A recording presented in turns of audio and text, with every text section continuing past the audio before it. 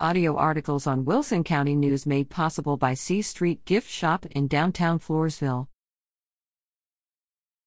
Sophia Garza competes at state wrestling tournament.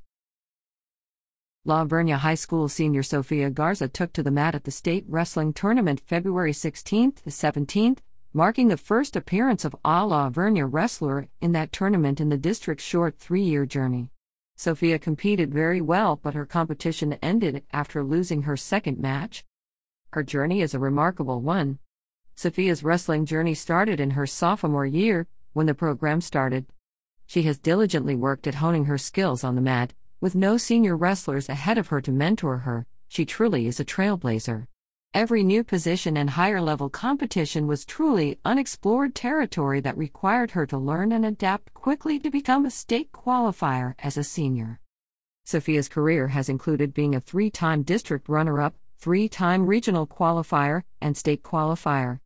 Her journey does not end at the state tournament, however. She is committed to wrestle in college after graduation. Sophia has left a great legacy behind her for others to follow.